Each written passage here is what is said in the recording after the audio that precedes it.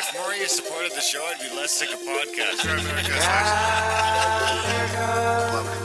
The blah blah. Sending out good vibes. Blah blah. Good vibes. Good vibes. Blah blah. Good vibes.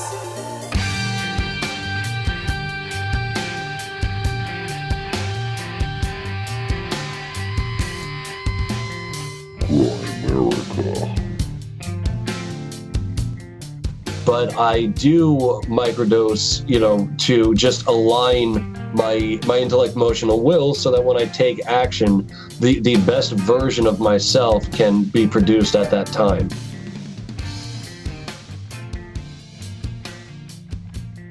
Okay, guys, welcome back to the Grimerica Show. We're going to be chatting with Thomas Hatsis again a little bit later. Of course, he was on a couple hundred episodes ago. Was it a year ago? Did it end up being 2 years ago? I can't remember. We looked at it anyway. We looked it up. And he's back talking about witches and shrooms and riding brooms and all that sort of fun stuff. Turn my gate back up. And it is a real fun episode. Thomas is always welcome in Grimerica, and we always have a fun time. It's fun. There's a certain type of guests that seem to fit right into our casual style here, and we just have a ruckus. Thomas is one of those guys, so we had a blast. And, of course, we got the one and only Graham. I got banned from PayPal Dunlop. How's it going, buddy? Hey, buddy. That wasn't me. Welcome to the show. No, it wasn't you. Welcome to the show. You're welcoming me to my own show? Yep. Thanks. To our show. Yeah, we got some big news. You want to jump right into it or what? We can say, this is our little intro segment, and the interview with Thomas is later on. But we did have a bit of a scare yesterday. We might as well just jump right into that, I guess, and get into our little housekeeping segment, and then we can go through some listener emails and synchronicities and stuff later. Little housekeeping segment with our little emails. Should I just start? Should I read the email they sent? Well, sure, however you want to start. However I want to start it. Yeah, this is mainly your story. And I was driving. I'm just going to interject and stuff. You're going to interject? Yeah, interrupt. Inject crap. Interrupt and ask questions. So I was driving along in my car yesterday in my truck, and I stopped at a red light. I'll check email, press the button, comes up. I see the subject line in the email from PayPal. And where is it here? Now I can't find the email. I've sent a lot of emails since then. Okay, so I'm driving along. So you didn't get a notification because you turned your notifications off finally? That's right. I don't get notifications anymore. Where the fuck did it go? And I get bugs for not being able to find emails. Oh, yeah, here it is. So the email comes in. The subject line is, you can no longer do business with PayPal. And bear in mind, this is 3 days after I released the episode where I'm bitching about PayPal censoring people. Yeah. So I got I think it was just after our Jay Dyer episode, which got pretty deep into censorship and stuff. Yeah, exactly. So, man, there's something going on with your mic. It's a little hot or something. There's a buzz. It's both of ours, I think, since yours is the same. So anyway, immediately I think it's a scam. I assume it's a scam. You assumed it was a scam right away? Yeah. That was your initial thought was thing. I have a couple things I do to check if things are scams. I click on the email a couple times to get done because sometimes they'll put fake email aliases in front of it to make it look like it's from PayPal. But if you keep following it down, it'll be some weird address. Aren't you supposed to not click on the email when you think it's a scam? No, you're not supposed to log in and fucking give them your password and stuff. Well, yeah. Because it comes with a login to PayPal button. Is it obvious for you? Haven't you been burned a couple of times? No. No? You never got fished? No. Huh. I catch them. Do you? Yeah. You send them to me. So I get this. I'll read it. It says, you can no longer do business with PayPal. After a review, we've decided to permanently limit your account as we found potential risk associated with it. You will not be able to conduct any further business using PayPal. If you have money in your PayPal balance, we'll hold it for up to 180 days. After that period, we'll email you with information on how to access your funds. We regret any inconvenience this may cause. So the 6 months they say they want to hold your money for? Yeah. So So it's not even just that they would stop stuff from going in your account. They're actually freezing the money that you have in there. You can't touch the money you got. So first thing I think is it's got to be a scam. Yeah. But it's got like this reference ID and everything in the looks title. pretty It looks legit. pretty legit. I'm like, it must be a scam. So I'm like, okay, I'm going to go and try and buy something with my PayPal account. So I go and I try and buy something with the PayPal. It pops up. Your PayPal account has been, Is it inactive has or been something? declined. Declined, okay. I'm like, well, that's weird. Shouldn't be declined. Go check the app. Sure enough, there's money in there. Okay, that's test 1. Test 2, I call a couple friends of the show, ask them to go to the website and try and subscribe through PayPal. They go on, try and subscribe. They get a message that they can't subscribe because it's a restricted PayPal account. Of course, I have screenshots of all this stuff. And then, so then I actually went into, once I figured out that our PayPal account was actually restricted, I phoned PayPal, sat on hold for like half an hour, talked to some lady I could barely understand, and she couldn't tell me. Why couldn't you understand her? She was just really hard to understand. Just thick Fuzzy accent. on the phone, Fuzzy or- and accent. Yeah. It's like you guys are $1 billion company and you Yeah. fucking got the worst fucking phones on the planet. Yeah. Everyone else, you can hear everyone else talking in the back. Oh, no. It's Really? like a big call center, right? Yeah. So I talked to her and she can't tell me anything, just that. But she confirms that, yeah, your account's fucking frozen. Yeah. I can't help you. I thought they hung up on you. Well, then she's like, I'm like, well, what do you mean you can't help me? I was like, I need to know what's going on here. I was like, this is kind of a big deal for me. And she's like, okay, well, let me put you on hold and I'll escalate it to the next. I'll put you on hold. We'll be back in just a minute. Yeah. Okay, go on hold. 20 minutes later, I'm still on hold. And like this got to the point where I've parked my truck. I'm past the point of driving someplace. I've parked my truck and now I'm like walking around on hold. Yeah, of course. And You waiting just and gotta stopping before I can go to where I'm supposed to be because I'm thinking they're going to come on any minute. Yeah. I said, click, nothing. Shuts hung off. Yeah, they just hung up on me. Like, okay, this is not a good sign. So I'm like, okay, well, now I know PayPal has confirmed that my PayPal account is suspended. Our PayPal. Our PayPal account is suspended. Well, it's your podcast. That'd be my PayPal. So now I've confirmed that it's a legit email and our PayPal's, you know, I've tried to spend money. I can't do it. I've tried to get money. I can't do it. And I've talked to PayPal on the phone and they've told me that our account's suspended. So I'm like, okay, I'm going to click the button on the email now. And so then it logs us into my PayPal account where it says, you need to click here you need to update a setting so that we can fix your account. I'm like, oh, great. It's some silly fucking Like a glitch. Press the thing. Boom. Your account's banned. You can no longer do business with PayPal. Your account's permanently limited. So it's basically the exact same message that's in the email. So now I'm starting to worry because, you know, not right now, 90% of our income is through PayPal. Yeah. And all our bills come out of PayPal. And like more it's importantly, basically all of like our bills come out of all PayPal. our monthly expenses, everything just flows through PayPal basically. Yeah, except for a few things that aren't. But we don't really have another system in place other than like paying for it ourselves. So then I'm like, okay, I call PayPal back. By the way, if you're listening, Super Chat still works, motherfuckers. So I call PayPal back, talk to another guy, and I explain the situation to him. And he's like, this guy seems he's an Irish guy. He seems a little more like he More cares. switched on, He like- seems like he's a little more switched on. He cares a little more. And I'm like, you know, it's a big deal for me. Like, I need to know if I'm switching or what I'm doing here. I need to know what's going on fast, like now, today. Yeah. And he's like, okay. And he's like, yeah, all I can see here is that your account's been limited. He's like, I don't know if it's from a payment you made or he's like, something has happened here. And your account's limited. Nothing I can do about it. I'm like, okay. And he's like, well, all I can do is maybe I can go to my higher ups. So he's like, I'll tell you what. He puts me on hold for a while. Then he comes back on. He's like, okay, I'll tell you what. He's like, what's your phone number? So I give him my phone number. And he's like, hey, I'm gonna call you back within an hour. Or my supervisor, someone's gonna call you back within an hour.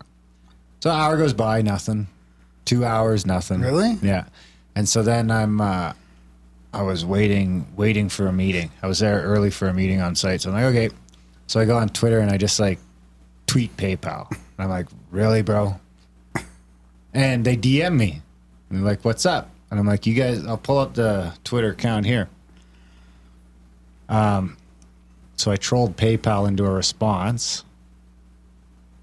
And in the meantime, I think we were connected with our community a little bit, asking for other things, and you were actually connecting with other podcasters too, and we were finding out about other alternatives, seeing if anyone else. Well, the first thing I wanted to see if it was something that was switching around. So PayPal support DMs me. I DM the screenshot of the email, and I say, what the fuck? I sat on hold for 20 minutes, and you hung up. And he says, hi, Grimerica. Thanks for contacting us on Twitter for your issue, and I'm glad to assist you. I apologize. That sounds like a bot. I apologize for the long hold. We have a huge call volume this time, and we were not able to attend you. Please provide me with your PayPal email address so I can assist you better. So I give him that. I'm like, you guys Alex Jones me, didn't you? And he's like, thanks for the information. I will escalate you to a specialist, and you will receive a response from the next available representative. Thank you for your patience. Was that bots? I think it's bots, yeah. Oh, it's just gross. So then I get an email, and the email says your PayPal account access has been restored. It was about 10 minutes after the. I thought you had to talk to like 4 people, or it's still going on? It's still going on. Okay. So then I get the thing 10 minutes after the Twitter exchange. I get the thing that says your PayPal account access has been restored. Hello, Grimerica. Our review is complete, and we have restored your account. But if you remember, the text in the first email says after a review. No, I know. It's just so it's not like they've started a review and then it's finished, and it's a standard thing. This says they reviewed and says that we're no good and we're banned. Then they email, and I part of me thinks it's because we have 50,000 fucking Twitter followers and they don't want to start a problem. Like, I don't know, if we have 100 followers and I start tweeting with them, or is it just a coincidence? I don't know. Anyway, we appreciate your patience and thank you for your help in making PayPal the safest and most trusted online payment solution. So anyway, I start calling PayPal again because I need to know what happened. Well, yeah, you'd like to know if this is going to happen again. So I talked to another guy. I sit on hold again for another half an hour last night. No way, really? On my way home from work. And then I start talking to the guy, and he's like, well, you're back on, so you should be happy. I think you're going to be just fine here. And, he's throwing all these, like, it could be this, could be that. Probably, it was probably a mistake, or maybe it has something to do. First, it had something to do with the payment we received. We haven't got any big payments. I mean, the biggest payment we've gotten the last week is $20. So, and then it was just an error. And then, you're going to be okay. And then we hang up the phone. That was when I texted you and I was like, apparently it's an error or it's something to do with a payment. So it's still not sitting well with me because I've talked to 3 or 4 people at this point and no one can tell me what happened. What happened. So today I get a tweet from PayPal again. Or a direct message on Twitter. I'm happy to hear the limitation has been resolved. It sounds like the limitation was placed in error. You shouldn't have any issues moving forward. I said, can I get a confirmation that it was an error? That isn't something we'd send to you. The limitation would simply be removed from the account.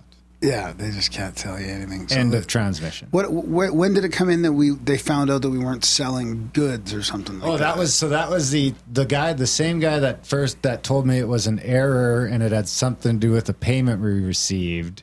Then was like, well, what do you sell?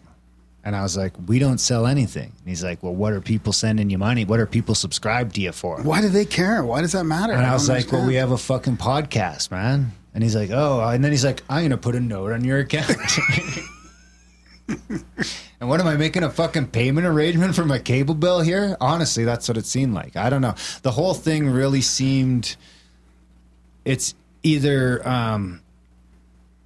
PayPal is extremely fucking inept or they didn't want a problem, because I mean some of our Twitter followers are pretty loyal and they immediately started tweeting PayPal and bitching and complaining. It's still happening now. I mean, is social pressure, is that what it was? Was it a coincidence?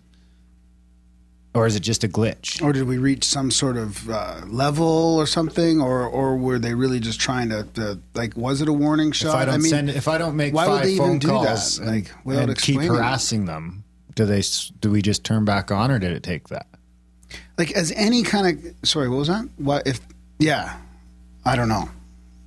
That's a good question. But any company that you're doing business with, why would they just do that without even an explanation or anything? Like, you'd think they'd give you a heads up for one thing, but after they do it, you think they would say, this is exactly why. What if we had contacted the cabin money in there?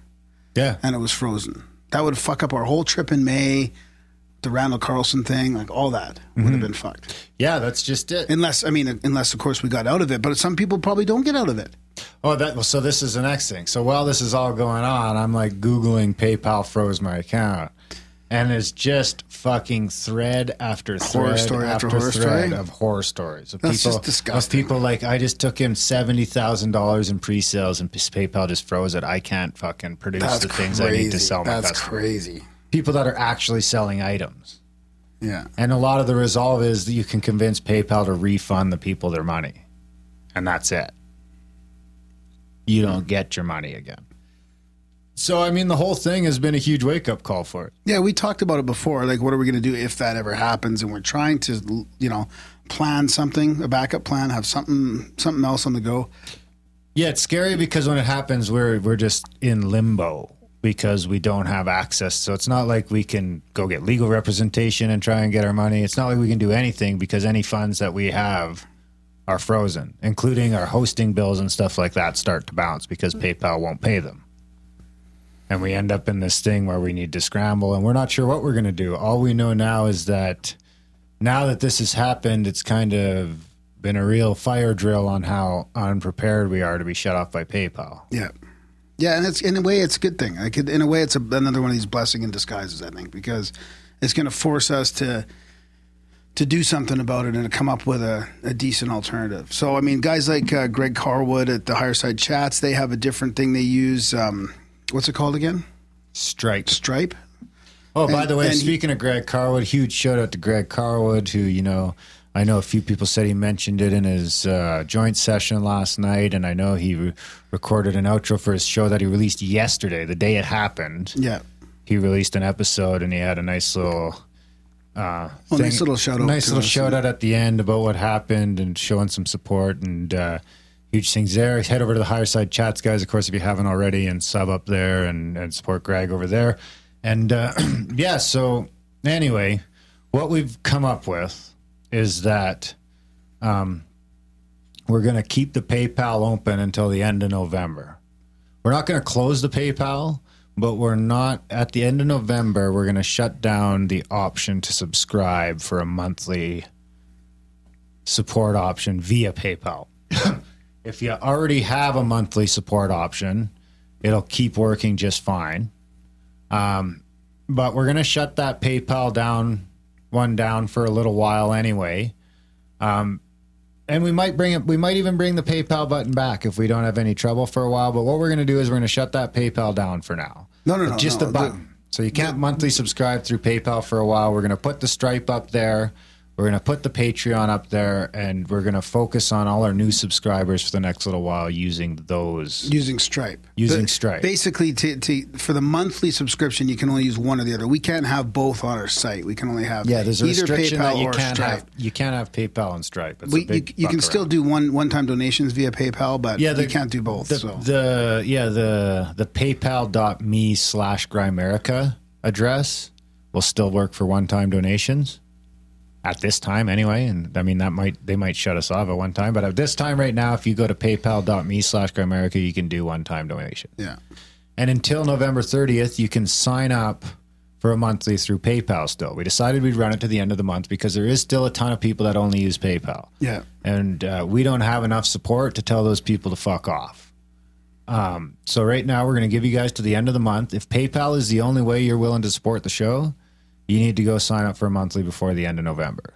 because as of December 1st, it's going to be Stripe and Patreon are the only monthly options to support. Yeah. Because I was able to switch the Patreon payout to a direct deposit instead of into the PayPal.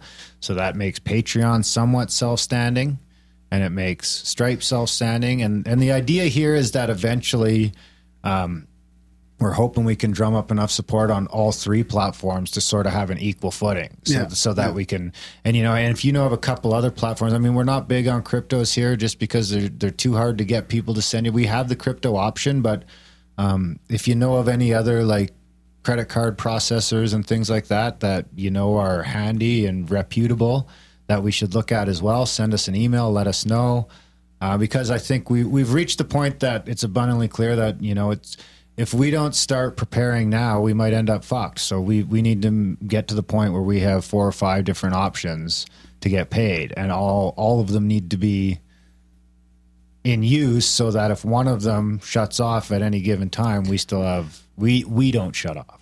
Yeah, that was a huge wake up call. I mean, what if you weren't so dogged in your pursuit of what happened? I mean, if we were a little bit smaller, I mean, we might not have even been able to get it up and running again. I'm quite surprised that it actually got back so quick. It could have been it could have been the Twitter thing, actually. Now that you think about it, it could have been that pressure. But I mean, it doesn't even matter why it happened. It's gross and disgusting that it even happened. Yes. And with a big company like that they can just have that ability to just flick a switch and shut you off completely, regardless of whether you did something wrong or not, which obviously we don't think we did. No, I don't. But you never know, because we've had these precedences with Alex Jones and the other people where PayPal has shut them down. So that's right. So I mean, the other thing is we don't want to trigger a mass. I mean, if you don't want to be on PayPal, we understand. We'll have the new option at the beginning of next month, and if you want to switch to Stripe, we understand. We'll support that. But I mean, if you're on PayPal, you don't feel like you have to switch, because like we say, we want to try and switch it to an equal footing. So that means if everyone leaves PayPal and goes to Stripe and Stripe shuts us the fuck off, we're just as fucked. I don't think that'll happen, but I don't think so either. But for now, we want to try and keep things even for the next little while until we get to the point where we'll see where the political winds shift or where the public mood shifts. But right now it's a pretty sketchy time with boycotts and fucking social pressure. And we just had Jay Dyer on, and his site was shut down. He had to redo his whole site, and then this happens right after we had him on. I mean, and he's obviously not talking about popular topics. I mean, he's talking about deep state book reviews and stuff like that. I mean, yeah, that's right. So anyway, that's where we're at. So I got a question. We've been resolved. It seems to be okay, but we're going to do Stripe. So hopefully over the next couple months, we can hammer into the Stripe and get that going. Patreon's still an option as well. So, this is why we need to have our own servers, and this is why we need to be self-sufficient, because right now it's the payment processors. Yeah. Next is YouTube sometimes, and sometimes Well, and it could be iTunes one day. It might be YouTube, and it might be Libsyn, and it might be fucking iTunes. So we need to get standing on our own 2 feet here, as quickly as possible. So we put out a Black Budget episode the other day in our other feed, and then how does that work now with this new still the system same. and stuff? So still the same. So any donation, we haven't migrated away from what's it called yet, and it's still value for value. Any donation we get. Gives access to the Black Budget feed as well, right? We got quite a few episodes in there. We're going to be doing more. We're going to be upping that Black Budget to almost a show a week for the foreseeable future. Well, I don't know about that. A show every 2 weeks, maybe. At least that. Yeah. We owe you guys some content in that Black Budget. We realize that. We're going to spend some time making it up for you. I know you guys seem to have enjoyed the last style, and we've got a ton of content like that we've been kind of sitting on the fence on, and now it seems like it's been a hit, so we'll roll that out. It's been good. The next big thing is Contact at the Cabin. Randall Carlson's going to be visiting with us in May in Colorado, May long weekend, and the weekend before, or I guess for us Canadians it's May long weekend. So there's a 10-day period there where there's Randall doing tours and stuff and talks and in a huge cabin. We want to talk about that a little bit as well because that's just it's just happening. There's still some tickets left to that. Yeah, you got to email over at CAC2019 @hdtravel.me. Say that again, CAC 2019 @hdtravel.me. It's also the actual flyer I was able to embed into the show notes, so it'll be in the show notes on the website for this week. If you go to grimerica.ca/EP316, it'll be in the show notes. The little flyer there has a thing. I think we're about 20% sold out already, so it's going pretty quick.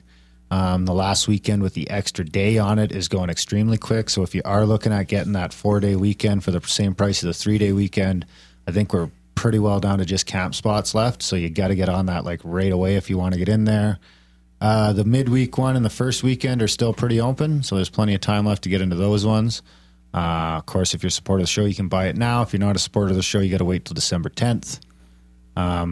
So yeah, May 17th to 20th, still tickets available. 20th to 23rd, still tickets available. 23rd to 27th, I believe we're down to camping only.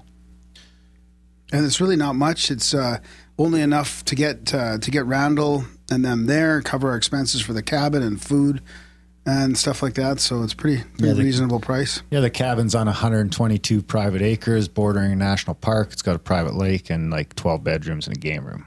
So it's quite a cabin.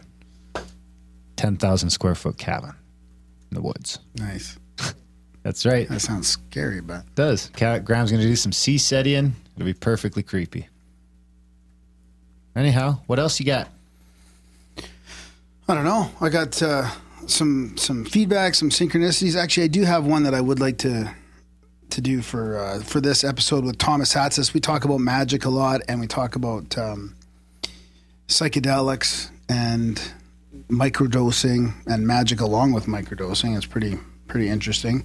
Magical microdosing? Yeah. Do you remember that? Yeah.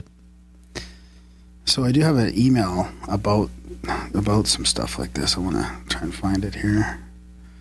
And now another edition of the Grime American Goodies by the people, for the people. Actually, I like this little thing you've created on the website with Jordan. Big shout out to Jordan. Your personal synchronicity rating. So, you like that? Yeah. So people write in their synchros, and then you can rate your own synchro. And this is an 8. Excellent. I should say that right off the bat. We could go through the forums one time too and read some of the content that's building up in there. Yeah, for sure. And even in the chats too, there's a bunch of stuff. There's a bunch of rooms in the chats where you can pop stuff in as well. So, hi guys, I was listening to your chat with Joe Roop, and the timing for this chat was on point. I've always been interested in magic and made a deal with myself that once I finished my studies, that's September this year, and had a clean deck, so to speak, I would actively reach out and start putting into practice what I have longed to do for some time now. As I had been quite busy, I was playing catch up with your chats, and I listened to the chat with Joe in early September, and it resonated with me to the point that I decided to Google and see if there were any magical temples in Brisbane. Nothing came up. About a week later, I decided to do a tarot reading for myself. I'm not the best with cards, but still the reading was uncannily accurate for my circumstances with the Ace of Wands featuring prominently in the spread. The meaning of the card is in the enthusiastic pursuit and inspiration to go after something, which I took as my desire to seek out magical school. Once again, with new inspiration, I got on the internet and nothing jumped out. There just didn't seem to be anywhere close by, and I was starting to think that maybe I would have to look into an online course. As the cards have been pretty positive the day before, I decided to give myself another reading, just the 3-card spread this time. You guessed it. There was the Ace of Wands again. And just to drive the message home and make sure I really got it, after I shuffled the deck and was putting them back into the box, a card fell onto the floor, face down. When I picked it up and turned it over, it was, of course, the Ace of Wands. I figured the universe was sending me a pretty clear message to not give up until I found out what I was looking for. I jumped on the internet for a 3rd time, and I just couldn't believe it. I immediately found the website of a temple, which ended up only being located 15 minutes from where I live. I contacted the order and have just recently undergone my initiation. They have very few people contact them as they are quite a closed group. And they were very, very interested in how I found them. I told them about my persistent Ace of Wands urging me on. They said that is usually how people come to contact them, through some weird synchro. And here's the really trippy thing. The illustration on their website is none other than the Ace of Wands. Fuck, I just got the shivers. Shivers. Ooh. Huh. Wow. 7.7. That's it? Yeah. I was hoping you'd beat their own personal synchro, but that was pretty good. That's never going to happen. I got to say, I highly respect their scoring of themselves. Yeah. That's very rare when someone scores themselves that accurately. They're all 10s. Yeah, all I 10s. noticed a bunch of 10s in there. So, by the way, I emailed Graham like months ago with a daytime photo of some weird lights in the sky. Just wondering if you got the email. No, I didn't. P.S. The profound UFO quote isn't very profound anymore. Sorry, Graham. Ouch. But I agree with Darren and Brody. Love your work, and I'll keep supporting you guys every month. All the best, Camille. So thanks a lot for that. That was awesome. Bingo bango. That was my first shout out in an email. Was it? Yeah, little Brody got a shout out. A new milestone. Holy shit. That fucking flyer I put in the show notes with the wrong fucking email address has been downloaded 1,000 times. No way. Yeah. What? So what's the right email again? CAC2019 at hdtravel.me. Okay. Fuck, I should delete that. Yeah, you should probably delete it. I'm not going to delete it right now. Well, like speaking of the UFO quote, I think you want to jingle me up there. The non-profound UFO quote of the week. Darren and Graham are going deep. It's a profound UFO quote of the week. Words to ponder and critique. It's a profound UFO quote of the week.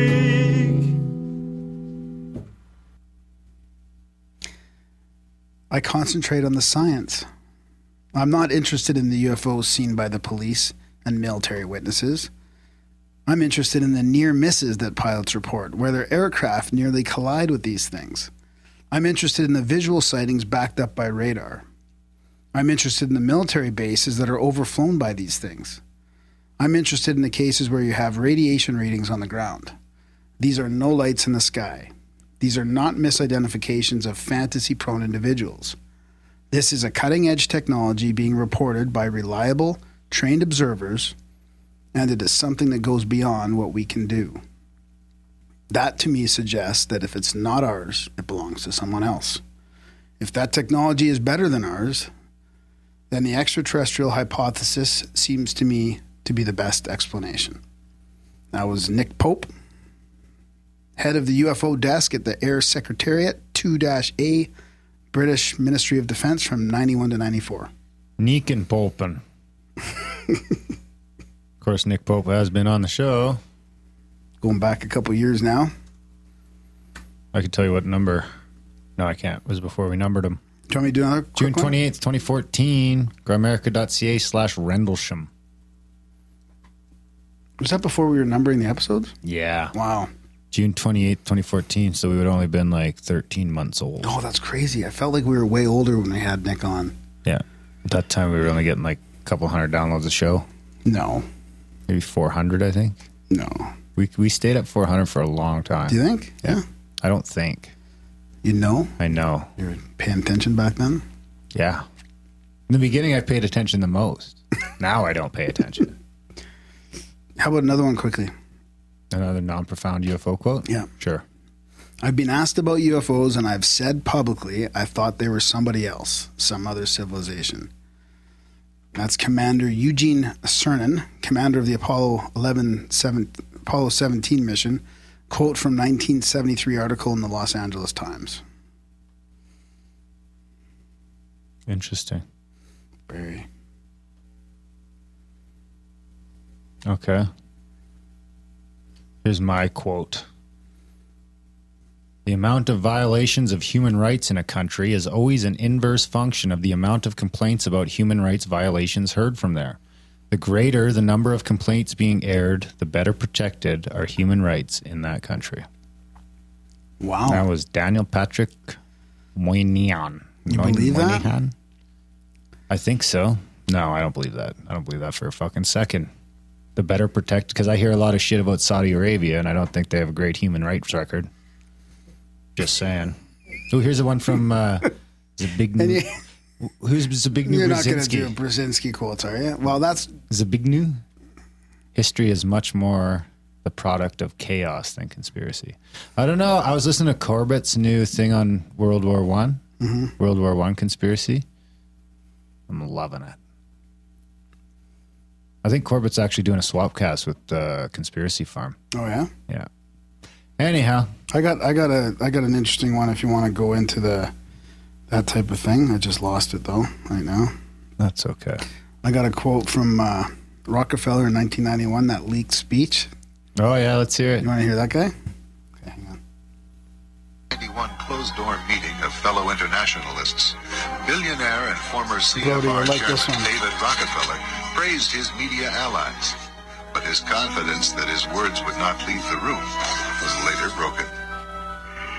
We are grateful to the Washington Post, the New York Times, Time Magazine, and other publications whose directors have attended our meetings and respected their promises of discretion for almost 40 years. It would have been impossible for us to develop our plan for the world if we had been subject to the bright lights of publicity. But the world is now more sophisticated and prepared to march toward a world government. That these men aim to create a world system of financial control in private hands, able to dominate the political system of each country and the economy of the world as a whole. Here's one from Huxley. How's that, eh? Here's Huxley. We thank you for being quiet about our global takeover. I mean, for fuck's sakes, people. Here's Huxley in 62. There will be, in the next generation or so, a pharmacological method of making people love their servitude. People love their servitude in producing dictatorship without tears, so to speak. Producing a kind of painless concentration camp for entire societies, so that people will in fact have their liberties taken away from them, but will rather enjoy it because they will be distracted from any desire to rebel by propaganda or brainwashing enhanced by pharmacological methods. And this seems to be the final revolution. And enjoy this chat about psychedelics and microdosing. And becoming an unaware slave of the New World Order. Seriously? That was good. Thanks.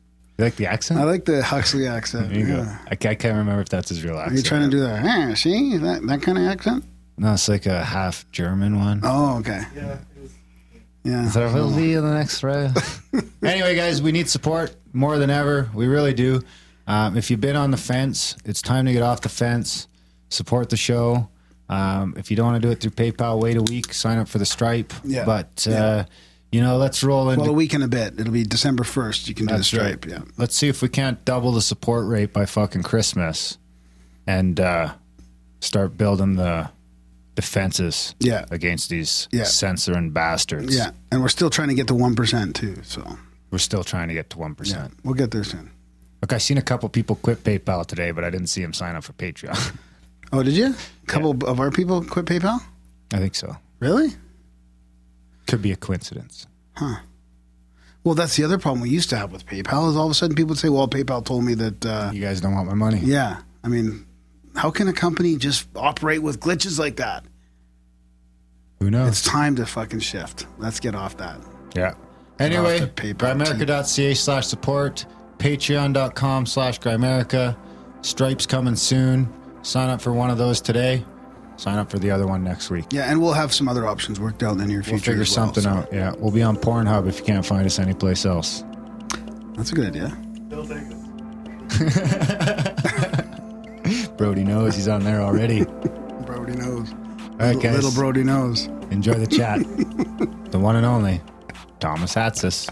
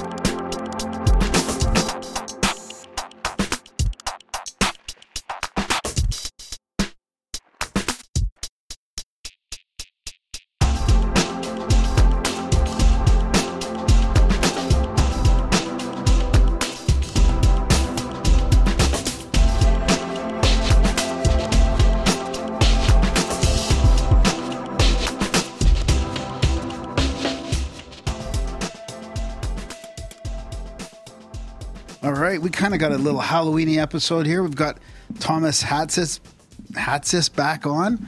He's a lecturer, historian of witchcraft and magic and psychedelics and medieval pharmacopoeia. Last couple books that he released, Microdosing Magic is a psychedelic spellbook, and Psychedelic Mystery Traditions, Spirits, Plants, Magical Practices, Ecstatic States. It's really, really good to have you on. Looking forward to this one, Thomas. All right, thank you so much for having me on.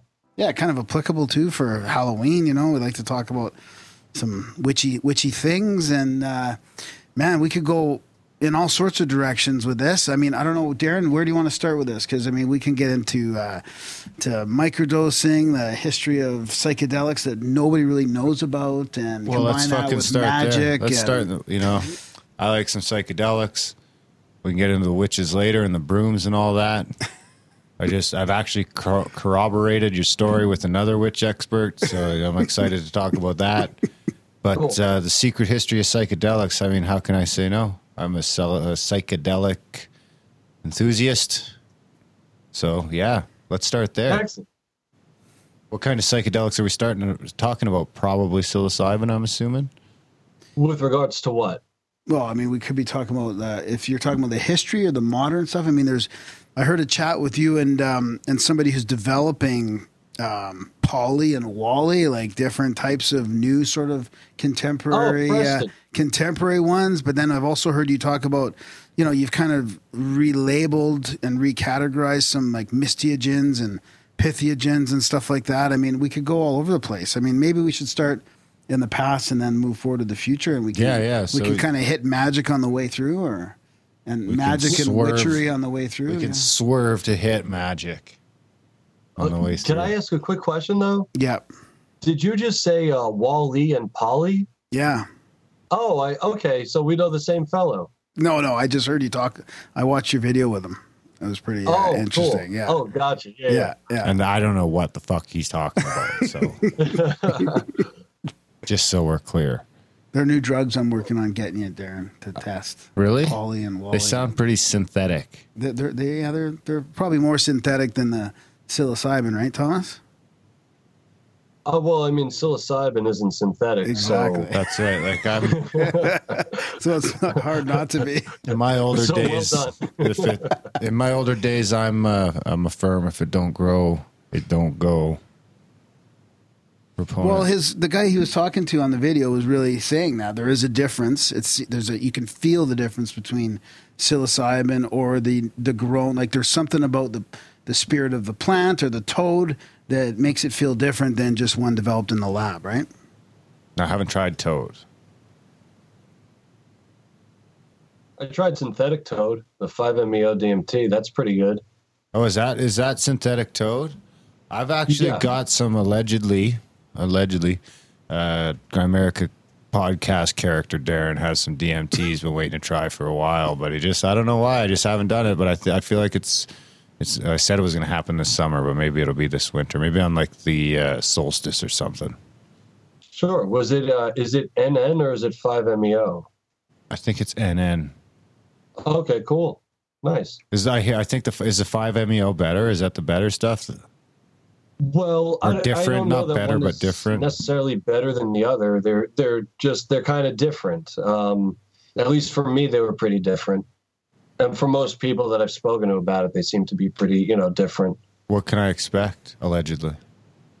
So, okay, the way I could put it like this. So with 5-MeO, I got to experience the Big Bang as a particle of light before anything existed. So pretty much all of space and time, I was actually able to wrap that around my head. Whereas with the NN, that was more just like Gaia showing me how the building blocks of the universe was put together. And I'm not very good at engineering or math, so I don't recall most of it. But so I would say that that's mostly the difference. Like with the NN, there was stuff to work with, like planets and galaxies. And with the 5-MeO, it was just light, really. Not to sound too cliche, but it was just love and light. That's a tough choice. You got to do both. Yeah. P.O. Box. I like math, and I think I would. It almost sounds like the N and N would be like almost more of. It'd be a good starter, maybe. Like a little more based in reality. Would you put it that way, or? I guess it's up for each person to decide for themselves. Like I did it the other way. I did 5-MeO first, and then I did the NN. So interesting. I was. Oh, sorry, my kitty cat's here. That's okay. Graham loves cats. So yeah, it was. Yeah, for some people, maybe it would be better to go with the NN first because it is a little bit closer to reality, as unreal as it is. Sorry, she's flying across. Whereas with the 5-MeO, it's just it's kind of like that ultimate reality experience. Was the universe warm? I don't recall things like warm or cold applying. Interesting. What about in the N and N? Was there any sort of temperate feel there, or was it more like a physical place? You explore the inner space that is yourself, like that slice of the universe that is you, that inner space. At least for me, that's what I went through, but I haven't done it as many times as many other people have. I've only done it once. Looking forward to doing it again.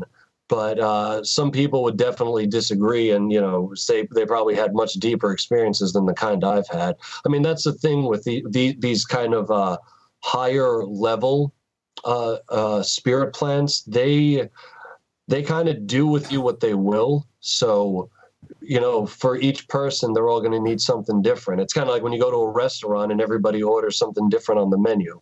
Mm. Interesting. Did either of them have any noticeable effect on your life? Like afterwards? Like, I mean, I had the first mushroom experience I had on the show, I would say was one of the ones that had more of a profound impact on my overall outlook on life, but it was probably one of 3 or 4 sort of psychedelic experience that shaped, your non-psychedelic. I don't know how to quite phrase that, but I think you know what I'm getting at. I know what you're getting at. So I would say definitely with the 5-MeO DMT, that more than anything else lessened my fear of death. I feel like I've seen it at this point. So it doesn't seem all that scary anymore. It just seems like this kind of soup of light that you just kind of go back to, and it's just everything is in it and it's all there, and it's just an odd kind of sensation. But the oddest part was coming back from it and feeling like, wow, I've been there before. That was the crazy part. Well, the whole thing was nuts. Yeah. But so that was pretty big. Like, I mean, every now and then, of course, I have my fears, but most days I don't really fear death at all. I mean, I don't want to die young, but I don't feel actually dying anymore.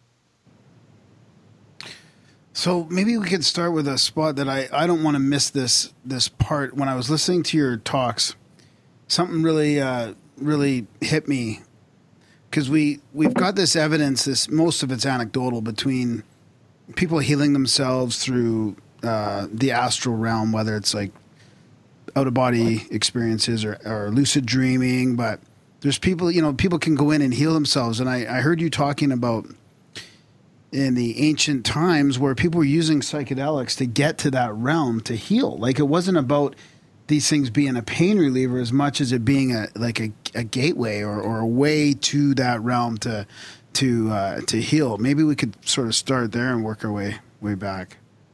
Sure. So, yeah, you're referring to what was going on in the temples of Isis in ancient Egypt. One of the oldest medical texts we have extant, actually, I think the oldest one, is called the Ebers Papyrus. And in there, the author claims to have received all of these different potions and mixtures from the goddess Isis.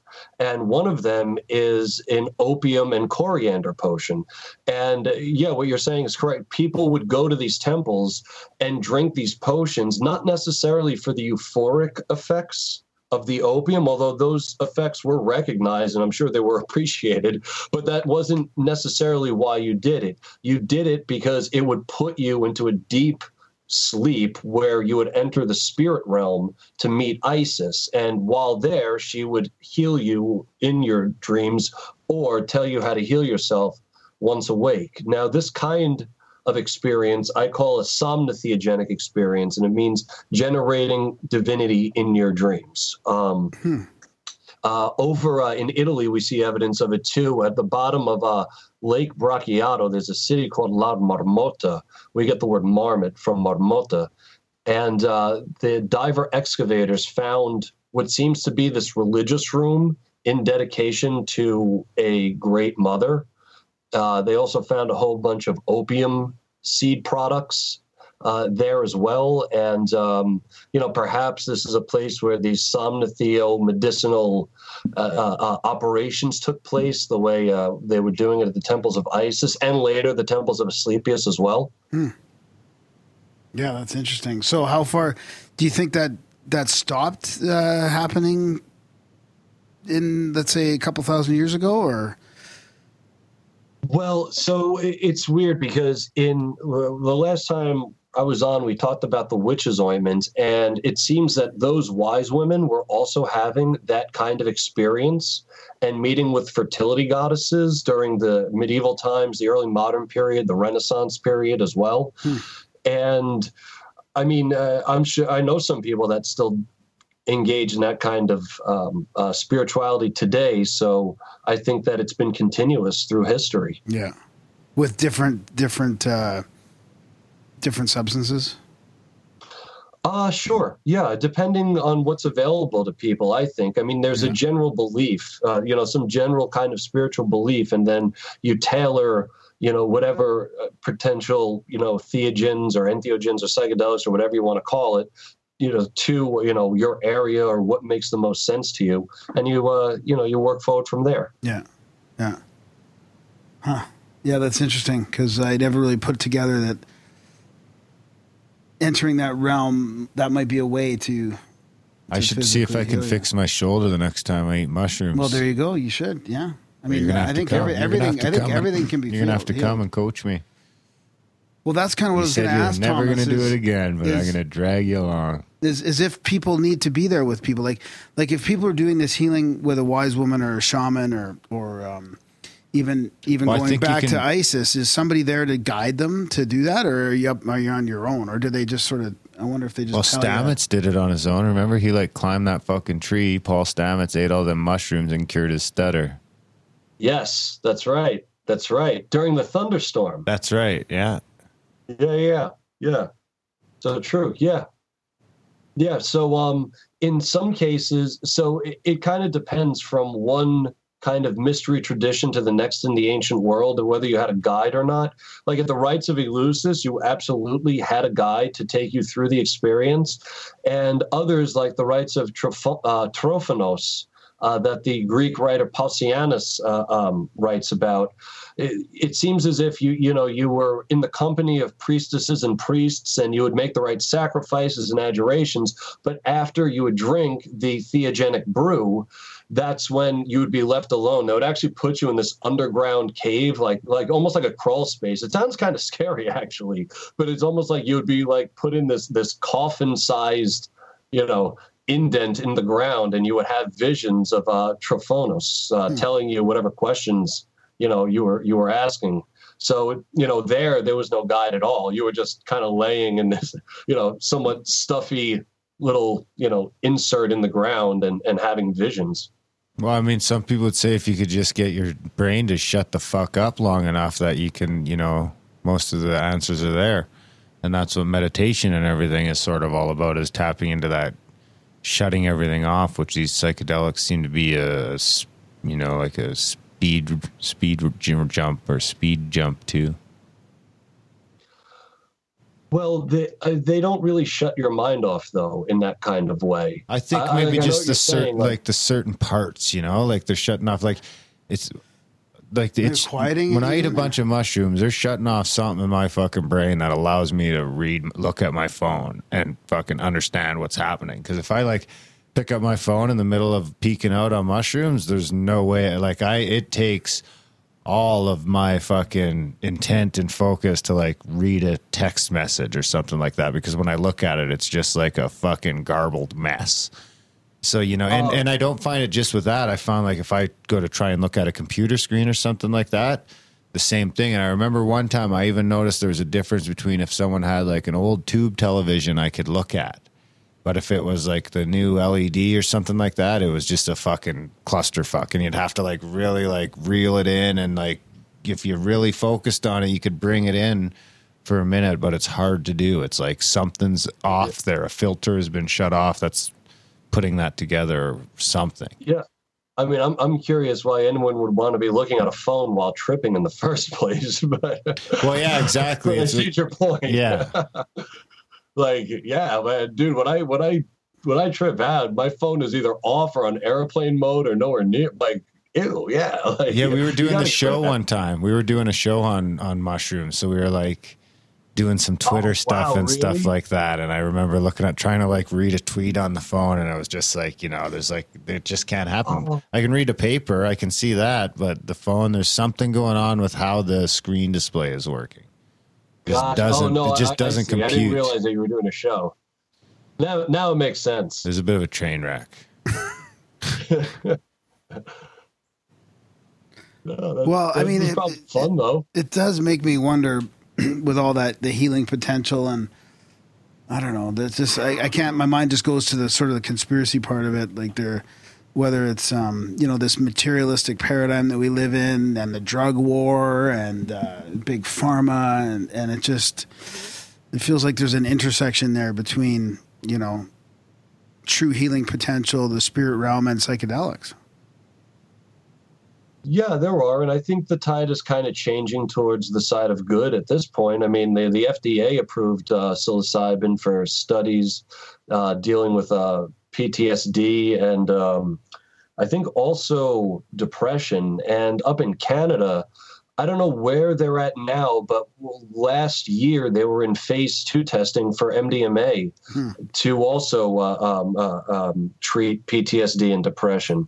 We're also in, you know, I don't know how many states here now, at least 13 have all legalized cannabis. I mean, it's not legal federally, but even in states where it's not legal, nobody is really doing anything about it. Like, I'm from New York, and one time when I was visiting home, you know, there's some cops stopped me because I was smoking cannabis. I was in Manhattan, and, you know, just like, you know, don't be an idiot, you know, is what they wanted to say, like, don't do that. But they didn't arrest me or anything. They didn't bother me or anything like that. So whereas in like 1999, I got in trouble for it, you know. So it seems like the tide is turning, you know, because the science is just all on our side. I mean, these medicines are timeless, and they've been used, you know, by many people for thousands of years to heal all kinds of ailments, whether they be physical, mental, or spiritual. Yeah, that's a good point. I mean, things have changed even since we had you on last, which was only a few years ago, probably halfway through where we are now on our podcast. We're fucking legal now in Canada. And yeah, we're legal, and you guys are more legal, and they are doing this testing. So yeah, it has changed quite a bit. Yeah. So the tide is turning. I mean, I see what you're saying about the intersection of all those points, but I do think that with that intersection, and really with people looking for the truth, you know, not just what will satisfy them, but genuinely looking for the truth of these plant medicines and fungal allies, we're seeing that, you know, they're really not too dangerous if you're not an irresponsible individual with them. I mean, if you have a heart problem, yeah, they could be dangerous to you. If you have, you know, any kind of history of mental illness in your family, there's probably not a good idea. If you're on SSRIs, they're probably not a good idea. But if you're of sound mind and body, I mean, psychedelics are not really it's not going to harm you, really. Yeah. I mean, just don't take too much. Yeah. You know, obey the dose, set and setting. Have a good container. Don't don't. Some people, I know some people that go out to like, they'll eat mushrooms and like go to like hardcore shows, and it's like they're okay, but it's like I would never do that, So responsible use goes from individual, one individual to the next. So you got to determine what's right for you, and if you wouldn't be comfortable doing it somewhere, geez, like don't do it at that place. Yeah. Oh my God, I couldn't imagine. I've ended up fucked up in some weird spots, and it never goes well.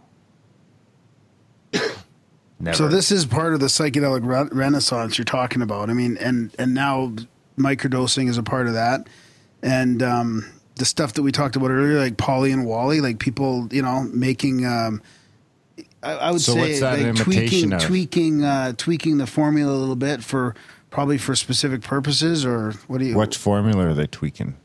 Well, probably like MDMA and what did he say? It was like a mix between MDMA, ibogaine, and DMT or something like that. What, Wally or Polly? I can't remember now. Okay, well, so Polly is a legal form of MDMA. Okay. Everything in it is actually legal. Oh, wow. It's called Polly for pretend Molly, at least is my understanding of it. And Wally is, closer to what you were talking about, where it's like ayahuasca and ibogaine, all at once. It's and it lasts for quite a while. And if you have, there's a certain kind of person that will actually get stuck in that state for a few days. With a certain gene, there's a certain genetic expression, or somebody with a certain gene. You'd be freaking the fuck out. Yes, after. You just can't deal with it. Yeah. Yeah, so that's what keeps me away from Wally. I've been there on acid and ecstasy. I don't know if I have that gene, and I don't want to find out the hard way. Yeah, I've been there on acid and ecstasy like 12 hours later, where I'm like, yep, this is it. But I mean, how far away are we from this psychedelic limitless type thing, where you're going to take your DNA, you're going to take your genetic test, and you're going to see what you're predisposed to, and there'll be some sort of tailored Molly/Polly for you to microdose and get the maximum potential out of your creativity and your energy. I mean, are we going to head there? Well, that's what some people are working towards. Thomas Ray over in, I think it's the University of Oklahoma. I know he teaches somewhere there, but he's really the pioneer in these studies, these tailoring these different experiences to what works best for you. He gave a talk on it last summer at the Shulgin House, which I had the pleasure and privilege of getting to attend. And really, they're just looking for funding at this point to get this entire thing going. So if anybody out there has a lot of money and wants to look up Thomas Ray, he's a hell of a really excellent dude. He's very, very smart, and he is completely revolutionizing the different ways substances can be made and the kinds of experiences people can have with them. It's pretty safe to say that none of our listeners have a lot of money, or either that or they just don't like us very much. Sure. So how far away are we from something like that I mentioned, do you think? Like, if things keep going the way they're going, and the tests are opening up and people are realizing, I figure that some of the, guys in Silicon Valley and some of the tech companies, these guys are microdosing, and it's happening at a corporate level, and meditation's a part of that as well. Like that in one hand could open things up quicker than we realize as well. I mean, if they're starting to do testing. So are we like a decade or two maybe away from some of that, do you think? Well, we'll see what happens. Like with cannabis, it kind of snowballed. There was one state, then another, and then everybody kind of goes, and then Canada goes. Yeah.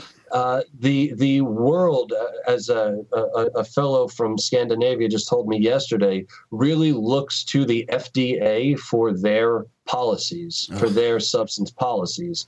So hopefully the more liberal we get with them, the more liberal they'll get around the world. Because the truth is, if you're looking to actually help people, then prison is not that's not helping anybody. And, all the criminologists and the psychologists psychologists and medical professionals are all getting on board with this stuff and saying, look, if we really want to reduce crime and reduce poverty and just make the world better, then we do have to start looking into these kinds of plants as options. Here in Oregon and also in California and in Colorado, we're pushing a ballot initiative to get psilocybin mushrooms legalized here for therapeutic uses by 2020.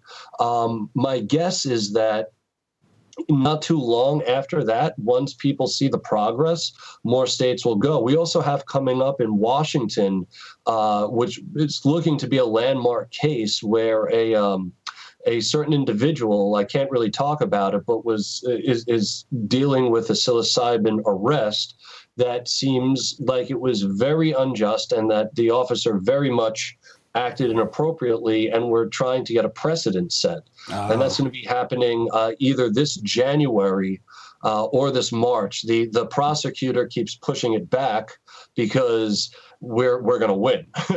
So there's a lot of momentum with all this, and now is really the time to keep it going and remind people that these plants and these fungal little teachers, they are our allies, and to respect them and love them as such, and learn from them as such. Yeah, when Darren and I were driving Oregon through does seem Oregon to have there. their shit together, man. I like it there. Portland's a little fucked. Are you in Portland?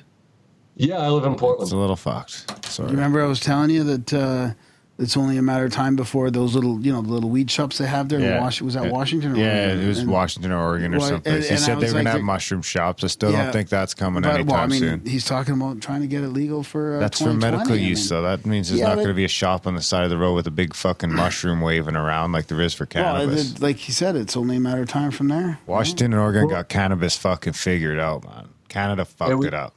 You think? It would be a little different. You wouldn't be able out. to just get mushrooms on the side of the road. It would be you go to a facility and you have somebody that is a trained guide to take you through the experience.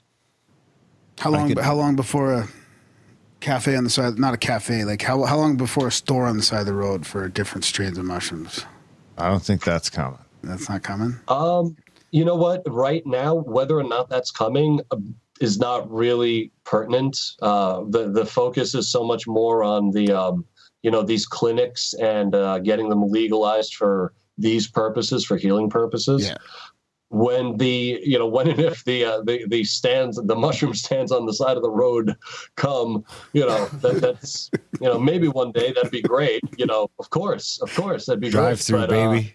Right now, baby steps. That's after the claps when we're podcasting Mad Max style. Fucking. Yeah, right? Yeah, rolling around broadcasting on AM, eating fucking side of the road mushrooms.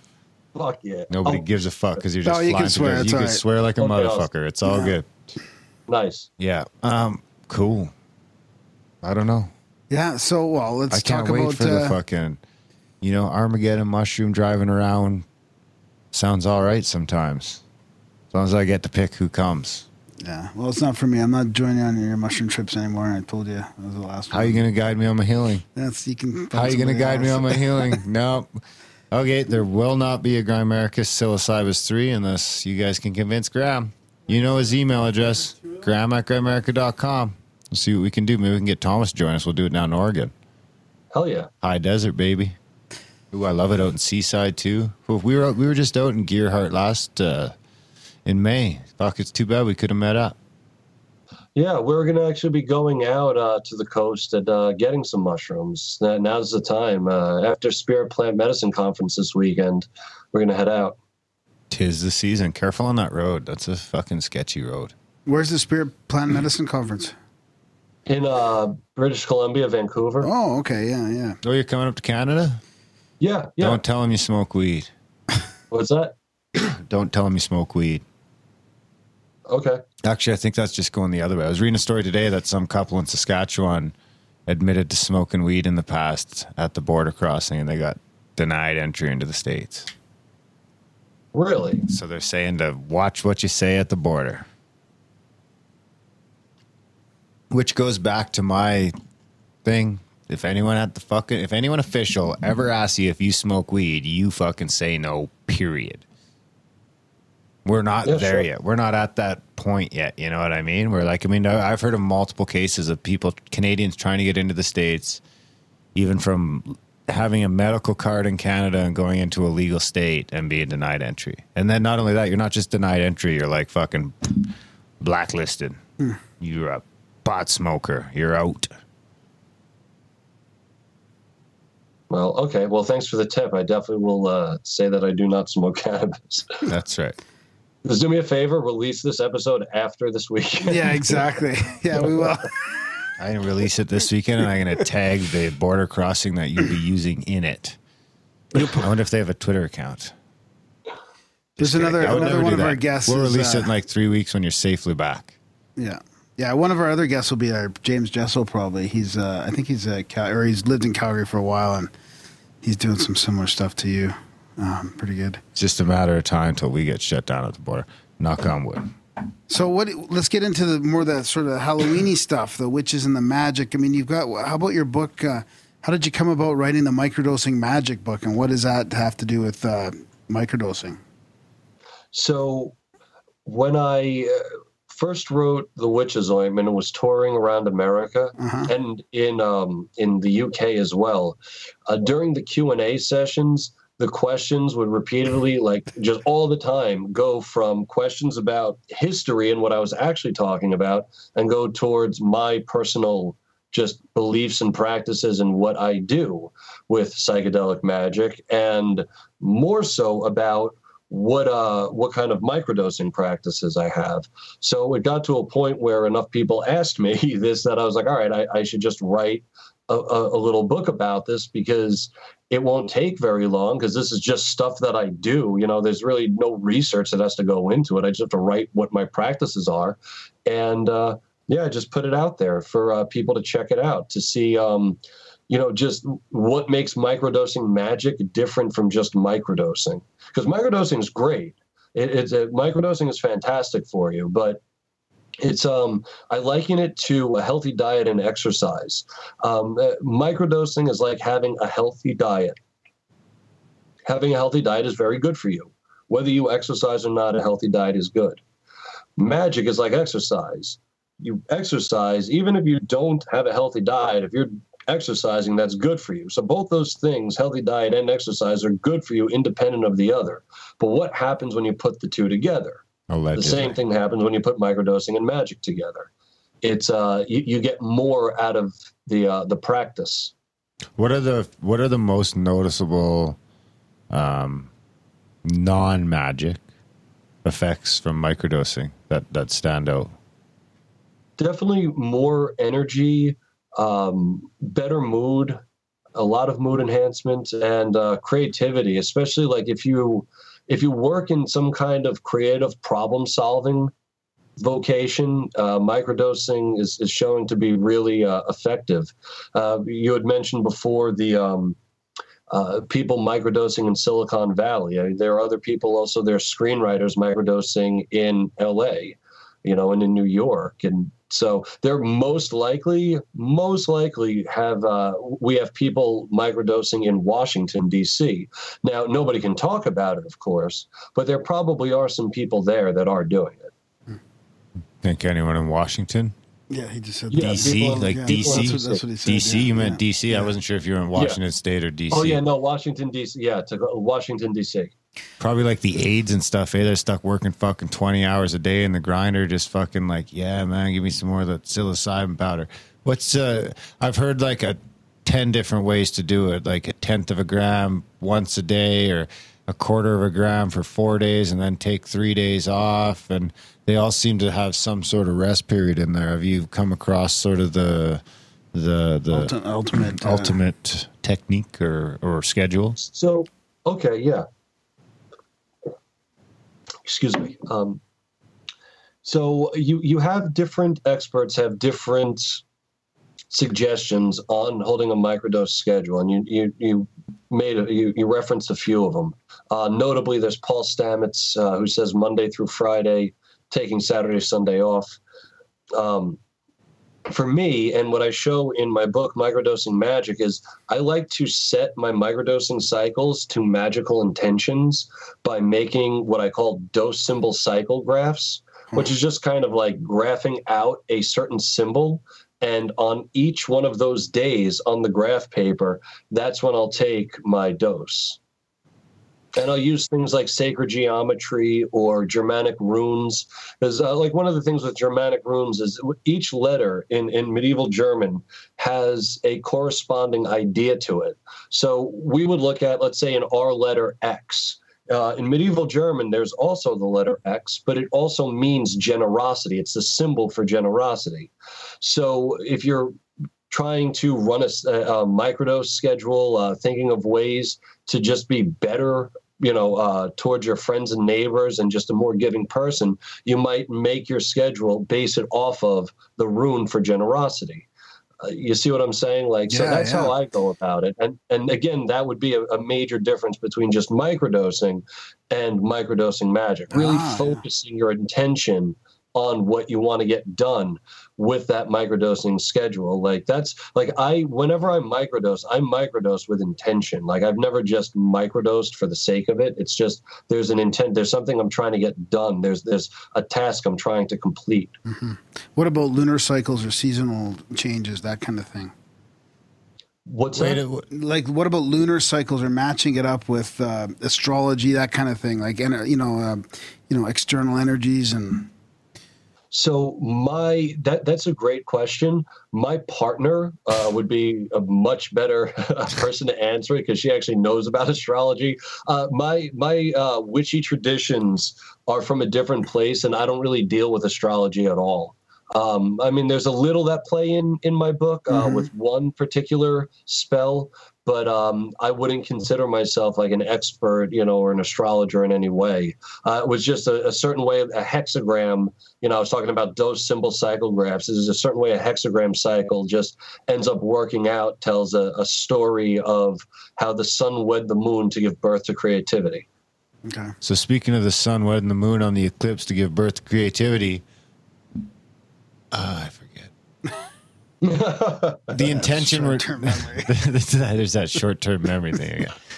Long-term memory, off the charts. Short-term memory, microdosing little also shaky. helps with short-term memory loss. So Really? that's another perfect. It can combat the other microdosing. Intention. We're talking about intention using magic while microdosing.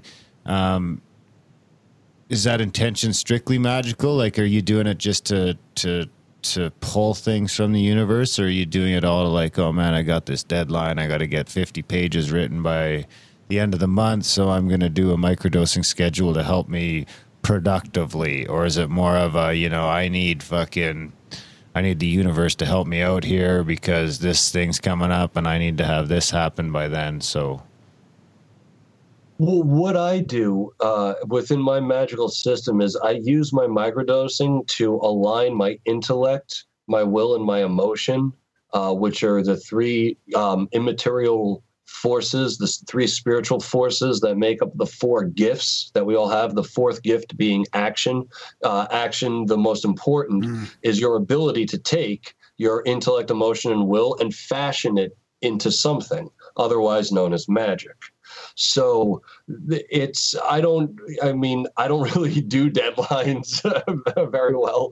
So I wouldn't say that I'm doing it for the sake of a deadline ever, but I do microdose, to just align my intellect, emotional will, so that when I take action, the best version of myself can be produced at that time. Interesting. That's really so it what almost like holds magic is about. holds your ego back a little bit. Oh yeah, like I have a whole chapter in the book. Chapter 5 is called "Microdosing Spells to Unasshole Yourself," and it's all just about these different ways of what I call tempering your ego, not killing your ego, because you don't want to kill your ego. Like that's then you're a vegetable, but. We should be tempering our egos so that, we can really see our intellect, emotion, and will for what they really are without the just the blockages that can come with ego. So, I would agree with that totally, man. What are some of the ways you do that?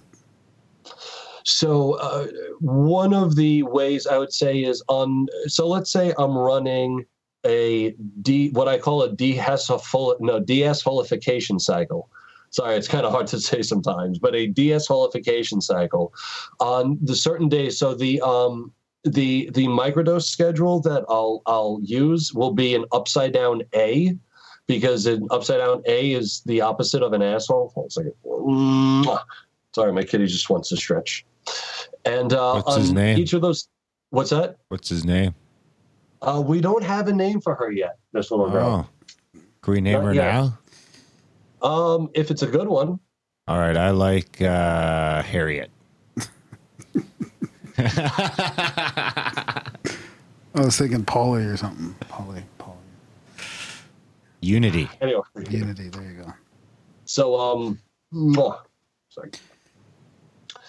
Where were we before the? You were going into the sigil part of your unassholing.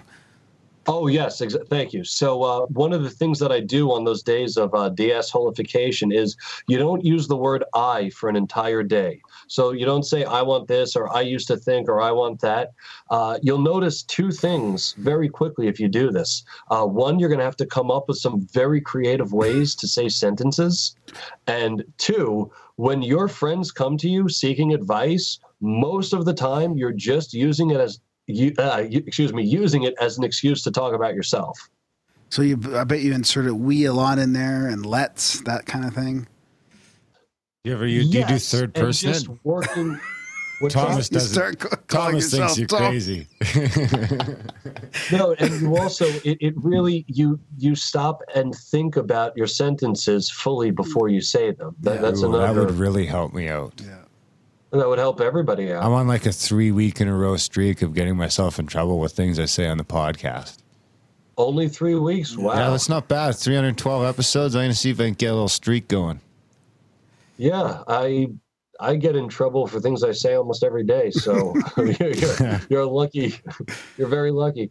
So that's a really good point. So you incorporate sigils a little bit in there. Anything else like any other techniques from the traditional magic realm, like maybe even affirmations or some basic kind of law of attraction type stuff at all? Not really law of attraction stuff, but I do think it's important to use symbols that work for you and resonate with you. So, like, for example, my pantheon of energies, if we can call it that for lack of a better term, is named after, different Greco-Roman goddesses and gods, because I'm Greek and Italian, and that they're just the ones that speak the most to me. Mm-hmm. So, I'm other things too, but I'm predominantly Greek and Italian. And to use symbols that work for you. And also just on that, like to have that kind of naturalistic occultism kind of thing going on, where you do the things that work for you. If something isn't working for you, then definitely ditch it. And if a friend of yours is saying like, oh, but it works great for me, that's great. That's great that it works for your friend. It might not be working for you. Go with the symbols that work for you. And that's a lot of what microdosing magic is all about. It's finding, you are a slice of the cosmos. You are a microdose of the universe. So get in touch with that. Yeah. That would be.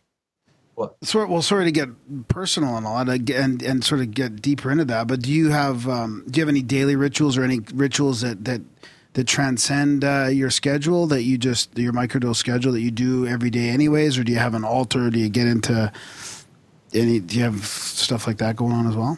Sure. Well, that behind me, that's my altar, or at least part of it. Yeah. Yeah. So yes, I have an altar, and I use it wisely. I kind of noticed that behind you there. What's that? I kind of noticed your the stuff behind you there. It's nice. Yeah. Yeah. Thank you.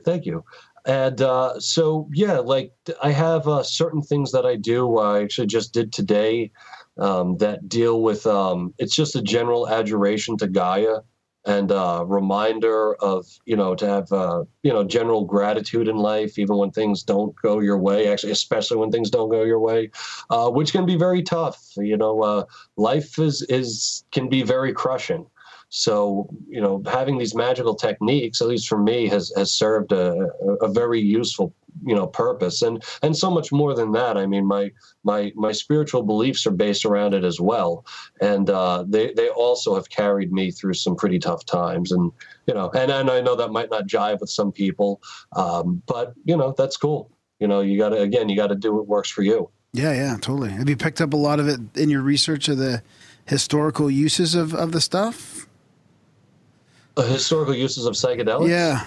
Like how much of that like are you incorporate, or not how much of it, but obviously you're using some of that in your daily, or in your, your personal practice, that kind of thing? Oh yeah. So before I got really deep into using psychedelics with spirit, like in spirituality, around when I was about 18, I just had a general kind of spiritual nature about me. And after psychedelics, I kind of honed my practice a little bit more and got into the creative side of spirituality, the creative side of divinity, with writing songs and poems and things like that. I had been writing songs and poems before that, since I'm like 13 years old, but they definitely took on a different style from my earlier work. And then when I started studying the history of it all around 2005, that's when I really honed it in and focused in on what a lot of these kind of fertility goddess worshipers of medieval times were doing, and Gaia worshipers of ancient Greece, and just mixing some of their ideas into some of my ideas, and also some Dionysian ideas. I think that there's something to be said about revelry enhanced with psychedelics. I am quite fond of building a nice big bonfire in the woods or on a beach and inviting some friends and, taking some mushrooms and dancing around and getting naked like that, playing guitars and drums and what have you. That kind of practice, that kind of, spiritedness is very uplifting. Yeah. So I don't necessarily always separate the sacred from the profane with that word recreational. Now, again, recreationally, you should be careful, of course, and you definitely shouldn't drive after you take a psychedelic. And again, if you're the kind of person that wouldn't do good at a bonfire like that, you shouldn't show up to that. Whereas the kind of friends I have, they would be all too happy. They like showing up to that kind of stuff. So it's, there's something to be said, I think, about, spirited celebrations and, that community revelry is, I think, really good for people. Yeah. And then, so the difference between that book that you talked about that's a little more personal and the psychic mystery traditions, or the psychedelic mystery traditions, do you want to talk a little bit about the difference in that, and did that one lead to the other one a little bit? I mean, you mentioned the witch's ointment one leading to your psychedelic spell book, but how did the other one play into that? Oh, no. So the witch's ointment led to, not to microdosing magic, a psychedelic spell book. It's what led to psychedelic mystery tradition. Okay. Yeah. It essentially just, psychedelic mystery traditions grew out of the witch's ointment. It was just parts that had been cut that couldn't be put into the larger book. Or when you're writing a book, you have to pick and choose and edit all this stuff out. And I realized it's like, with a little bit more work, I have, there's a book here. So I just finished writing that book, that would have been the witch's ointment. It's kind of a prequel to the witch's ointment. It explains almost everything that happened up to, the witch's ointment, and showing like the kind of like back catalog of how priestesses and seers and prophetesses and priests and what have you all used these kinds of plants in the ancient world, in the ancient Mediterranean world. So I mostly focus on the West, like Egypt and Greece and Rome. Yeah. Yeah, that's what caught me when I was listening to you talk about it, is how much there was that I didn't realize was going on before then, like before the medieval times, Yeah. I didn't either, really, until I started looking back at the doing research for the witch's ointment. I came across ancient laws that would mention things like mandrake specifically by name, and banning it. It's like, oh, wow, okay, so they knew about this and they knew what it could do to the point where there was a law against it. You also have another guy named Zosimos the alchemist who was complaining that certain people were using cannabis in their magical rites. So, as a historian, I have to say, well, if there's somebody complaining about somebody doing something, it probably means it's because that person was, there were people doing that thing. Yeah. So, yeah, you have a couple of these little glimpses in the ancient world that just show not, I don't want to make it sound like all of the ancient world and all of magic and spirituality in the ancient and medieval worlds rested in psychedelia, because they certainly did not. Just to show that there are these same traditions in the West that go back thousands of years. Yeah. That's fascinating. I think there's a whole sect that thinks all of Christianity is based on psychedelic cults. Oh, yeah. Yeah, you've done if you quite look a at bit. Like the Mark Allegro stuff. You've right? done quite a bit of work on that too, right? The I mushroom have symbolism and kind of debunking that whole thing. That was fascinating to hear that too. I kind of agree with you on all that. Oh, well, thank you. Yeah, the whole holy mushroom, sacred mushroom and Christian art thing is just really based on a very big misunderstanding about how medieval history operates and how biblical history operates and how the New Testament evolved over time. And the people who push the theory have very much largely ignored the primary sources and the secondary source scholarship that digs into all this stuff. And one of the things that I found rather fascinating as I wrote more for psychedelic mystery traditions, because I have 3 chapters on how Christians used psychedelics in that book, none of which, of any of those ways, I should say, have anything to do with painting mushrooms in art.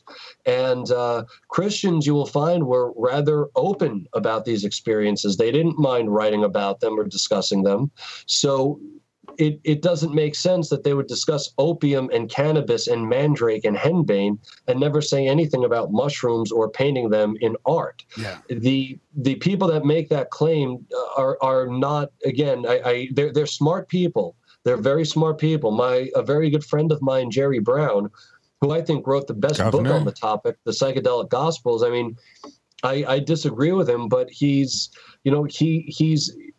using anthropological methods to answer a historical question, and you can't do that. It would be like trying to use a hammer and nails to paint a picture.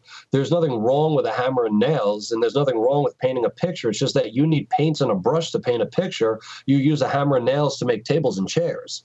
And if you try to use one to make the other, and the other, it goes the other way. You can't use paint brushes and paints to make a table or a chair. It just doesn't work. So while Jerry's argument is anthropologically sound, it isn't historically valid. He can point to many different cultures. Indeed, we all can point to many different cultures that had knowledge of and used these psychedelics for entheogenic purposes. No doubt about that. But that doesn't mean that you could just throw that onto every single kind of culture. Christians were using psychedelics. They just weren't painting them in art. The iconography it does not show mushrooms. They show trees. Trees, just like mushrooms, can have bulbous tops, and they're on trunks, which are long like the stems of a mushroom. These people they don't know what they're looking at because they have not studied medieval Christian art or medieval Christianity or New Testament history or any form of discipline that one would need to actually take this question seriously. Can you explain a little bit? I'm a little confused over how he can't... how it can be anthropologically sound but not historically sound. Like, what do you mean by that? Like, sure, how can one be one without the other? Sure, that's a great question. So with anthropology, you're going and you can ask people that are still alive what it is that they think about something. So as just one example, in Jerry's book, he uses as a source a tour guide that was at one of the sites where he photographed to make his case that supposedly he would say shows a mushroom, I would say shows a tree, and that doesn't count because that guy's a tour guide. That guy is not an expert in medieval art or medieval art history, and of course he's going to say that that's a mushroom because this is the small little area of Meringue, France, where they don't get many tourists. This is the only thing they have. So of course he's going to go along with it and say it's a mushroom. Right. So anthropologically, also you could look. Jerry's looking to other areas of the world. So his book, like the whole first part of his book, he's talking about Mesoamerican shamans. He's talking about Siberian shamans. He's talking about tests that took place in the United States during the 1960s. He's going all over the world, except the only place he isn't going to make his case is medieval Europe. But if you're looking at medieval European art, you have to see it in its cultural context. He's seeing it in all these other cultural contexts, and that you can do that anthropologically, sure, but you don't get to say that because all these other cultures, revered psychedelics that these people in this part of France also did. That's anthropology. A historian goes back and looks at the evidence and sees, well, is there anything that would demonstrate that these people knew about this or were secretly painting mushrooms in Christian art? And when you really look into it, you find that there's nothing there. It's just a lot of misunderstandings made by those who promote the theory. Yeah, that's a good explanation. Yeah, thanks. How dare you? No, that was good. I like it. I haven't looked into the really mark to that yet. I've almost bought that book like 4 times, but it's fucking expensive, so I never have. And now, maybe I don't need to. What, the Sacred Mushroom and the Cross? Yeah. Oh, it's so The Sacred Mushroom and the Cross, it's funny, is one of my favorite books ever. It's everything I ever wanted to read in a book. I read it 5 times, like almost 6 times, but definitely 5 solid times. I loved it. It's a great book, but reading it, you'll see what I'm talking. I mean, it's word salad. I mean, I enjoyed it in my youth, but as somebody that's now trained in history, it's very far-fetched. It's a lot of fun and it's intriguing, but it's not sound history. Like there's no Allegro applied no sound historical methodology whatsoever in writing the book. So, but it's a great book. It's fun. There you have it. The more you know. So what about so you're trained in history? Yes. What do you think about some of that history stuff and some of the Göbekli Tepe that's coming up and stuff like that? Do you think, what's your take on the timeline? Is someone trained in history? What's your take on the current timeline of human history? Like advanced human history or? Just human history. Just human history. Don't lead the witness. Well, I should say that my focus in history as a trained historian is in medieval pharmacopoeia, psychedelic use in the ancient world. Okay. I don't. Let me just say that I don't know anything at all about Japanese history. I don't know anything about Brazilian history. I don't know anything about Russian history. I know a little bit about Russia, but not with history. It's you when you get a master's, you focus in specific areas. So I couldn't tell you the breadth. My take on human history would be it's getting better. So hang in there. Do you guys? You hang in there. I heard that from a cat like fucking 20 years ago. It's been like the defining point of my life. What do you think about? Do you guys ever have like parties where you guys are all like have your masters and you're super specialized in these single points of history? Like, we need to get you guys all together in one room so we have like every point at the table. And then we'll give you guys a bunch of mushrooms and we'll see what you come up with. We'll give you a weekend. I don't know if that's ever taken place, but that'd be great. If it did take place, it probably took place in the 1950s at some point or the 1960s. But that'd be great. I mean, I'd be into it. So what about where's the difference between that and like the MK Ultra use of psychedelics where they're just like dosing the fuck out of people with LSD and all this lab made stuff? Well, one is consensual, the other is not. And one, you know, when you have all the information and you know what you're getting into, and you're not, you know, in a very bleak place like a psych ward, you know, and the other is the opposite of all that. So I think there's a big difference.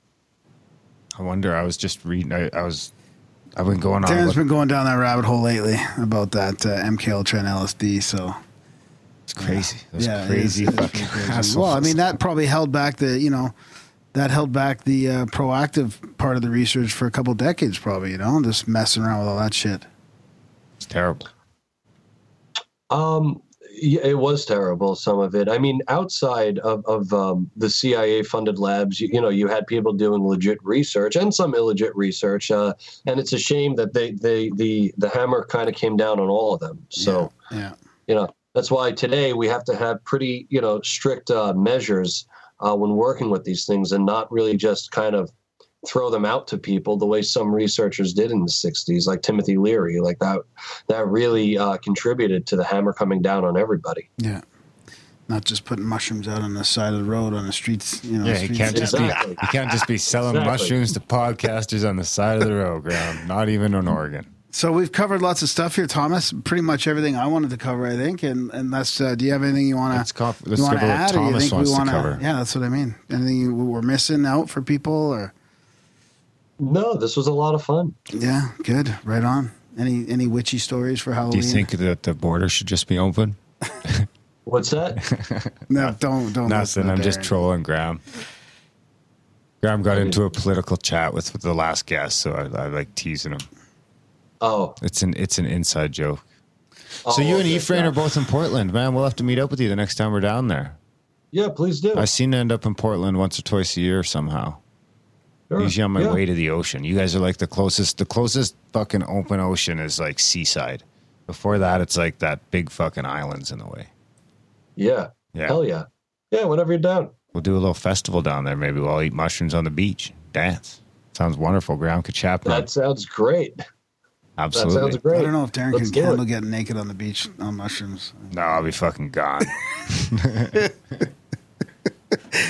Enjoy your conference this weekend, and enjoy your time in Vancouver. Hey, maybe you'll bump into some Americans there. We got a bunch of listeners in BC. Yeah. Oh, cool. Yeah, cool. have a good trip, and we'll put all the links in the show notes and stuff. And continue the awesome work. Great, thank you. Thank you so much for being cool with the time mess up. No problem, man. We fuck that shit up on a constant basis. Yeah. It's okay. We usually were late. It's usually it's us. So it's we would have been late. You'd have been waiting for us. We were late anyway. So awesome. Right on, buddy. Great. All right. Yeah. Thanks for coming out. Come back anytime. All right. Yeah. Now was a chat with Thomas Hatsis, eating shrooms and riding brooms. That's his email signature. I just love it. Yeah. Is it? Yeah. Huh. You don't believe me? Yeah, I believe you. I don't think you do. I believe you. No, I don't think you do. It's fine. That was good. I haven't really thought about microdosing and magic together. It's pretty cool to go there. We should try. We should try it. Yeah. What would I try and magic? I'm not trying. Together? I'm not doing any of that stuff. But you can go ahead. Well, you can be the guinea pig for all that. See? Oh, Jesus. There you go. Next time, just throw him in Graham's water. We'll fucking MK Ultra this motherfucker right on the podcast. Next thing you know, I'll be sending fucking bombs spelt wrong with the addresses and kind of crazy stuff like Graham that. just fucking falls off the face of the earth after he gets fucking... He disappears. MK Ultra to 6 doses of acid. Yeah. It's just... Yeah, that would be it. You're the interviewer. We can't do the show without you. I'd almost be like you on the front lawn, thinking I'm dying. Without my wit. My wit's useless without your interview skills. That's it.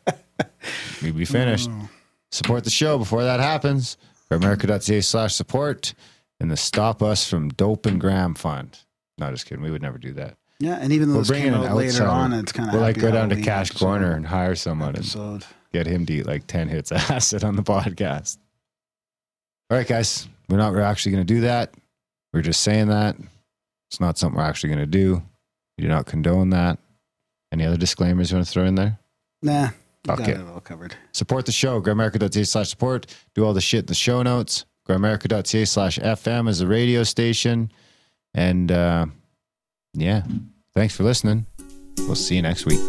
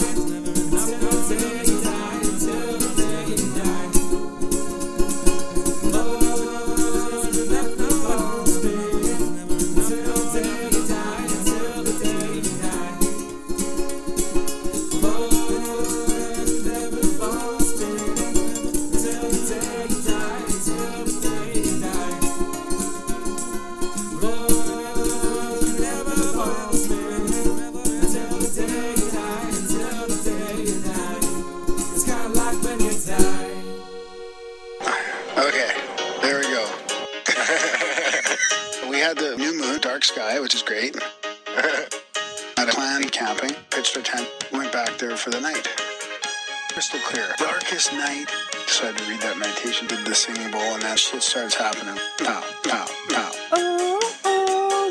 We started seeing flashbulbs. Oh, oh. Streakers coming down.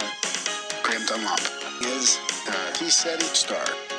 Graham Dunlop is he said he star. Blubbity, blubbity, blah. Spam Graham. Can we tell Alex? Oh, you fucking fuck. Honestly. Can we tell Alex that we're a little late? Gonna be a little late before we start? Or just tell him as we go? I'll text him. Okay. Are you done?